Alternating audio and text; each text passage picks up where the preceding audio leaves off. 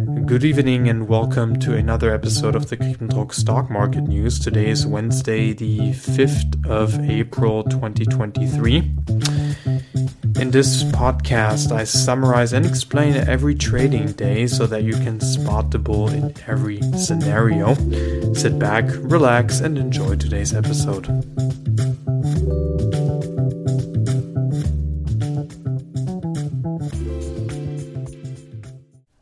I touched upon Jamie Dimon's letter to investors yesterday, and that is something that I want to talk about a little more in today's podcast episode. In his letter to investors, Dimon spent a lot of time talking about the banking crisis. He believes that regulation has caused banks to invest more into very low risk treasury bonds. However, even though those are assumed to be low risk, if you have a significant rise in interest rates, these government bonds will lose significant value, and if then your funding gets under pressure and you are forced to sell those bonds, then you can get into a lot of trouble. Hence, these securities might not be as risk-free as they are assumed to be, especially not during such an aggressive interest rate hike cycle by the Federal Reserve. Jamie Dimon highlighted basically that banks have structural issues.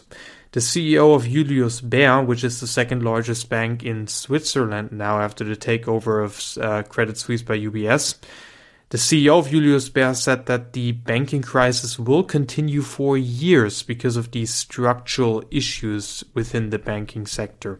These comments yesterday and the weaker than expected JOLTS number caused markets to price in a higher chance of a recession. Just take a look at the slump we saw yesterday in the 10 and 2-year yield. The market's response to this data truly shows how sensitive the market is to weak economic data. And I believe the sensitivity truly highlights that Wall Street is pricing in an unrealistic scenario at the moment, and the slightest deviation from what is being priced in causes weakness, significant weakness in the market. So today we have basically seen a continuation of Wall Street running for safety. The Institute for Supply Management's index fell, according to Bloomberg, nearly 4 points to a 3-month low, 51.2. Combining this with the recent ISM PMI data, and this becomes a series of weaker than expected economic data that we have seen this week. However, it does remain crucial that we do not underestimate the strength of the economy. We are seeing some data show a slowdown, but the economy still remains incredibly resilient. I must admit, now the market has some slight evidence backing up the fact that they are pricing in rate cuts from the Fed this year, but we are far away from seeing the economy fall off a cliff. Jay Powell has said in the past that they will be hiking rates for longer, even though the rate hikes are becoming smaller, and the Fed has made it clear that they will not be cutting rates this year, which completely goes against the scenario that the market is currently pricing in. The Fed continues to give us the message that despite the recent banking issues, it will stay hawkish. Speaking of the Federal Reserve, which certainly is one of the hottest topics right now in this podcast, Bloomberg's Mike McKee sat down with the Cleveland Fed President Mester, and she said some very interesting things in that interview, which I would like to summarize very quickly.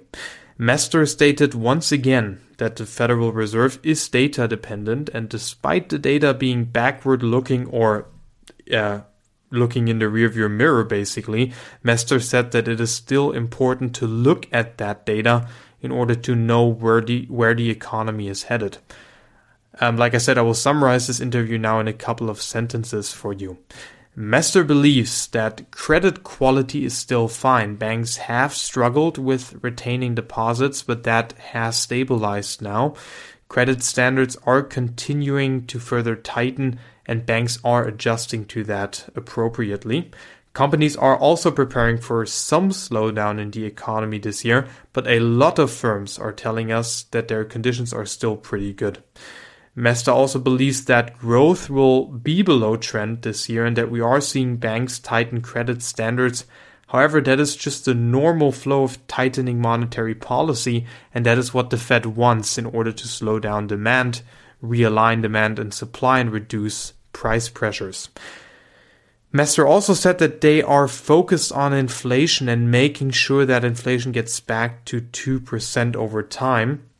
Rate cuts this year are not her policy path, and the Fed will have to raise interest rates a little further from today's level and stay at that level for a while in order to ensure that inflation is on that sustainable downward path toward 2%. She believes that it will take some time to get inflation back down there, and we will make progress this year and next year and hit 2% in eventually 2025. However, her goal is not to tighten until something breaks. She has been very clear about that. She is open to adapting to what the data tells us about the state of the economy. Now, I believe that we can summarize what she said in this interview by saying that she is more on the hawkish side of the Federal Reserve. She does not believe that the Fed will cut rates this year because they need to ensure that inflation does remain on a sustainable downward path, and we are still very far away from the 2% target. However, the Fed is data dependent, and it can adapt to whatever the data is telling them about the current state of the economy. Now, on Friday, we will get the detailed jobs report, which will give us a better understanding of the current state of the labor market. The market certainly is in between being worried about the economy while also being happy about inflation coming down.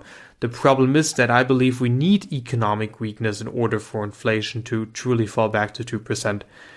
The problem is that I believe we need, already said that. On Wednesday morning, the payroll provider ADP said that in March, the private economy added 145,000 jobs and the market expected 210,000 new job creations. So that also shows that the labor market is indeed going into a direction of definitely cooling down, which is a great sign for the Federal Reserve to truly fall back to the 2% target. On Wednesday morning, the payroll provider ADP said that in March, the private economy added 145,000 jobs and expected by the markets were 210,000 new job creations in March. In addition to that, according to yesterday's JOLTS report, we had 9.9 million open vacancies and expected were 10.5. So it does seem like we are seeing a slowdown in the labor market, which the Fed obviously in this case really wants to see. However, like the Cleveland Fed President Mester said in the Bloomberg interview we talked about, the Fed wants to ensure that inflation stays on that sustainable downward path. And I do not believe that one single report showing a slowdown of PMI data and a slowdown of the labor market will significantly impact the dot plot of the Fed. It is true that the Fed is obviously very data dependent, which means that every data point is important. However, I believe that the Fed needs to see a trend of a cooling labor market in order to at least start to pause the current interest rate hike cycle instead of hiking by, for example, another 25 basis points. The current discussion we are having truly highlights the dilemma we are in, and this is very interesting if you think about it. The market has been rallying in the past based on the expectation of rate cuts this year. However, is the Fed cutting rates because of a weak economy actually good news for the markets? Should we celebrate the Fed cutting rates, or should we worry about the state of the economy? Remember that earnings will also come under significant pressure in a weak economic environment, which will put downward pressure on stocks. And a similar question arises when seeing strong economic data. Should we celebrate that the economy is strong, or should we worry that inflation will not be able to fall to 2% with such a strong economy, and hence the Fed remaining hawkish in such a scenario? What is pretty clear to me is that the markets are pricing in an unrealistic scenario, and because everybody is expecting a slowdown caused by monetary tightening, one must be very careful to chase any rallies at the moment, and any rallies that we will be seeing in the next couple of months should be, in my opinion, be viewed as bear market rallies and not really a trend change or a move to a new bull market. We can conclude this discussion by saying that after all, the data will tell us who is right, the bond market, stock market, or the Fed. Regarding the recent economic data, Bloomberg is quoting Mark Hefele, Chief Investment Officer at UBS Global Wealth Management. He believes that, quote, recession risks have increased, the equity outlook is challenging. As the slowdown of the US economy becomes more apparent, we think that investors should prepare for a peak in interest rates by considering opportunities in bonds, end of quote. And now I talked about this yesterday already. Bank of America believes that 4,150 points of the S&P 500 is a very critical point. And only if we exceed that point, we could be looking at a new goal of 4,300. In order to get to that level, the earnings season needs to start off well. And the banks are starting us off with earnings season as most of the time. And if banks can at least release results that correspond to expectations, we can expect some upward pressure for the S&P 500. So that will be very interesting to see next week if that happens. Now let us get to some quick microeconomic topics today. We will talk about Walmart and FedEx. Walmart is signaling that consumer behavior, despite the recent events in the banking sector, has not changed much in March and is still resilient. The FedEx stock gained some momentum today. FedEx will focus on saving $4 billion until 2025. This has been confirmed today as an official goal of FedEx. The stock is celebrating this mostly because, for one reason, because they're saving money, cutting costs, but FedEx, the stock is also celebrating the fact that FedEx is changing the corporate structure of its company, meaning that all the operational small businesses within FedEx will be combined, making the structure a lot less complex, which is, like I said, why the stock is profiting. It is currently up by 1.5%. Other than that, the earnings reported by FedEx have not been very surprising. However, FedEx did report that they will raise their dividend by 10%. Exxon has reported that the management will generate non-GAAP earnings of $10.5 billion in the first quarter.